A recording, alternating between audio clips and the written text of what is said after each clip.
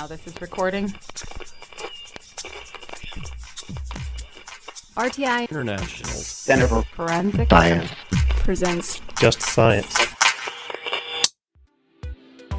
Welcome to Just Science, a podcast for justice professionals and anyone interested in learning more about forensic science, innovative technology, current research, and actionable strategies to improve the criminal justice system.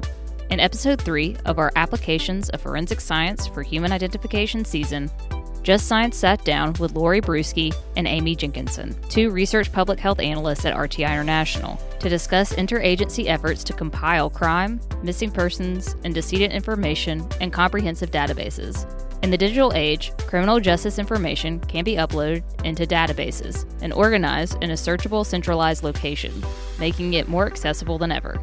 These government databases act as computerized indices of information that law enforcement, medicolegal death investigators, and in some cases, the general public can use to help identify unknown human remains and resolve missing persons cases. Listen along as Lori and Amy discuss the different databases available, where to access them, and how they can be leveraged for forensic science and human identification.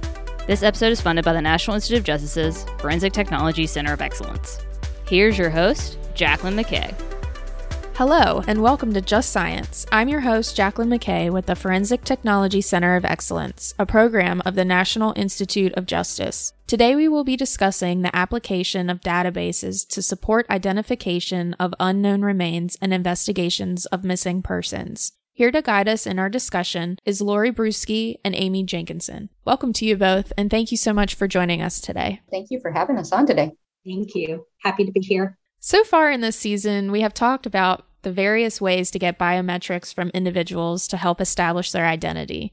In this episode, I'd like to switch gears a little bit and discuss the various databases that are available to aid in investigations of a missing or unidentified person. Lori, could you provide our listeners with an overview of some of the databases available for use in these types of cases?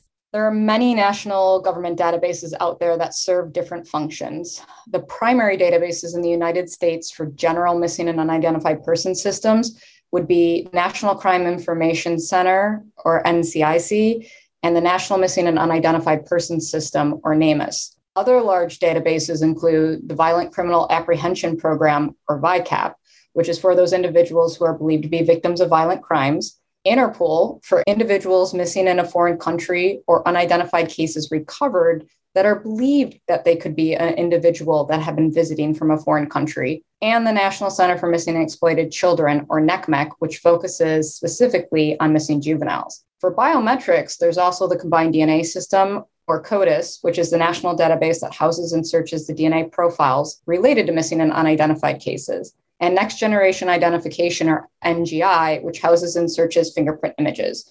You also find many more smaller databases in the United States for regional and local awareness and searching. Thank you for that, Lori. Let's dive in a little bit more into NCIC. Can you explain how NCIC operates and how it can be used specifically for missing and unidentified persons? NCIC is a system that was launched in 1967 by the Federal Bureau of Investigations and is managed by the Criminal Justice Information Services Division, or CJIS. The NCIC database is made up of multiple indices, including missing and unidentified persons, fugitives, stolen property, and much, much more. The Missing Persons Index started in 1975 and the Unidentified Persons Index in 1983, with a future allowing of cross-comparison between the two databases. In 1999, NCIC had a system upgrade that was released to allow for images and additional data fields. Criminal justice professionals can access NCIC 24/7, 365 days a year, and offline requests for historical records or transaction logs, which have been maintained since 1990, can be provided for investigative purposes. NCIC is a voluntary system for agencies, with each index having specific criteria for allowing agency data to be submitted. The only exception falls under Suzanne's Law and the Adam Walsh Act, which state missing persons under the age of 21 must be entered into NCIC within 2 hours of the report. Lori, are there any special permissions needed to access NCIC, and is it only accessible by law enforcement? NCIC is only accessible to criminal justice agencies authorized by CJIS and through the state in which they operate for secure data transmission. This access is primarily restricted to law enforcement. However, medical examiner offices and tribal communities can request access. Thank you for that.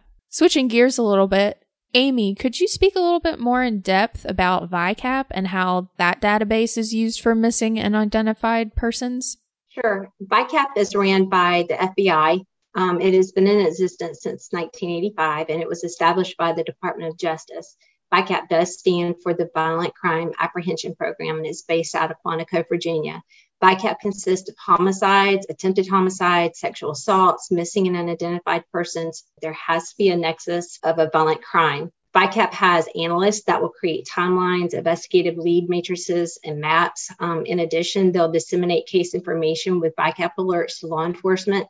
Their database uses an algorithm to identify potential linkages between cases by comparing relevant similar attributes and generating a list of possible leads. Additionally, VICAP has undertaken the Highway Serial Killer Initiative, which is also known as HISC, to assist investigators with cases involving highways such as missing persons last seen along the highway or a location associated with the highway. Do users have to be affiliated with law enforcement? And are there any special permissions that users need to have in order to access VICAP? Yes.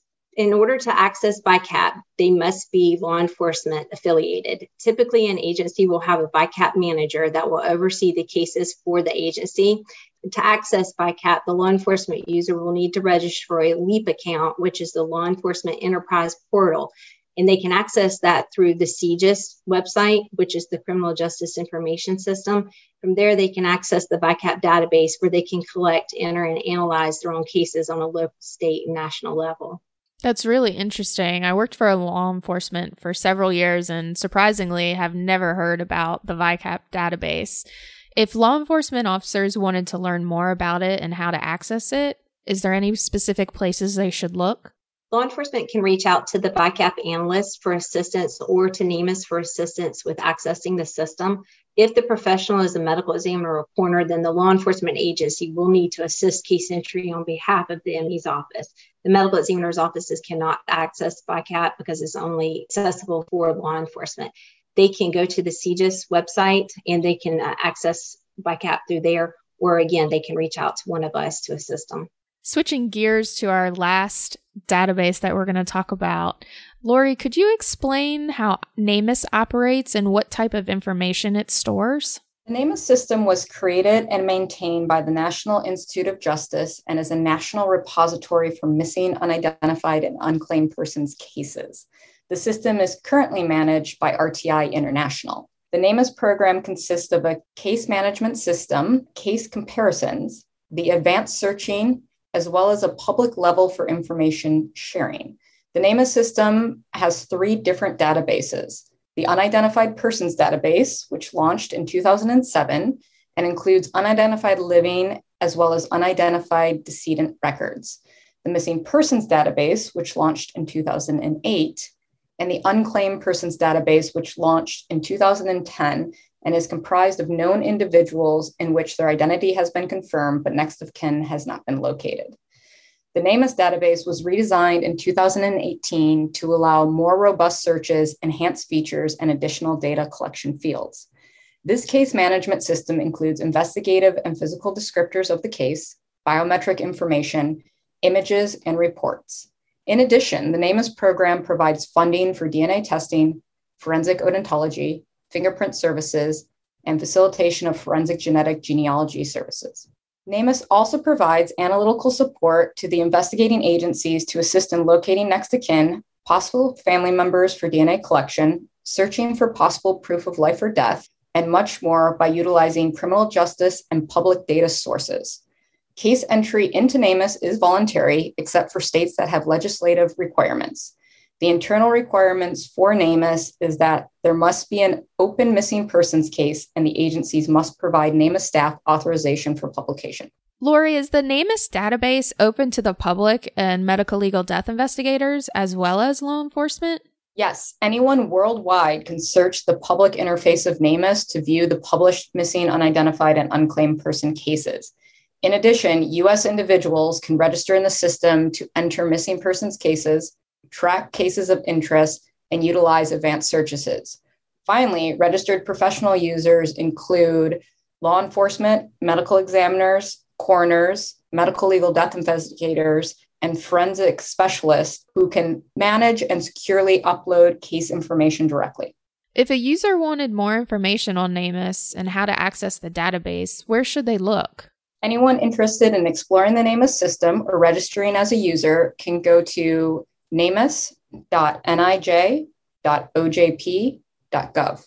Since NamUs has a public user component, can you describe what the user registration is like? Yes, so anyone can access NamUs. However, for professional access, they must be employed with a law enforcement agency, a medical examiner's office, or a coroner's office. The user can go to the namus.gov website and click the registration button. From there, they'll select the appropriate type of user, such as law enforcement or medical examiner. They will then provide their agency information and a sponsor, which should be someone within their agency, such as a supervisor, that can verify and confirm their position within the agency. It's important for the user to know they cannot self-sponsor themselves. They should choose a criminal justice professional within the agency that can verify their position and give permission to have access to NamUs and the case-sensitive information. So we've talked a lot about NCIC, VICAP, and NamUs and how each database is applicable to missing and unidentified persons and the investigations. So when thinking about the future from a database standpoint, are there any changes or advancements that could help better facilitate investigations of unidentified or missing persons? And are there any other types of databases that the field could benefit from? I personally believe in the proverb, it takes a village. And just as multiple individuals are involved in each of these cases working towards a resolution, it also requires those individuals to utilize these databases. For the village to truly assist, I really think we need to ensure that these cases are submitted to all applicable federal databases. I think the more that the information is shared, the more these families will receive some answers they desperately seek. Amy, do you have anything to add to that? Basically what Lori said, I think it's imperative that law enforcement establish and maintain a cold case unit and apply these resources that are available to them, and ensuring the cases are entered into all applicable, systems to aid the families and to help with case resolution. For links to the databases and resources discussed today, you can check out the episode's landing page. Lori and Amy, thank you for speaking with us today and for sharing your insight. This discussion has been very informative. You're very welcome, Jacqueline. It was wonderful chatting with you both today. If you enjoyed today's episode, be sure to like and follow Just Science on your platform of choice. For more information on today's topic and resources in the forensics field, visit forensiccoe.org. I'm Jacqueline McKay, and this has been another episode of Just Science. Next week, Just Science sits down with Catherine Pope, Dr. Bruce Anderson, and Joe Mullins to discuss forensic art and anthropology. Opinions or points of views expressed in this podcast represent a consensus of the authors and do not necessarily represent the official position or policies of its funding.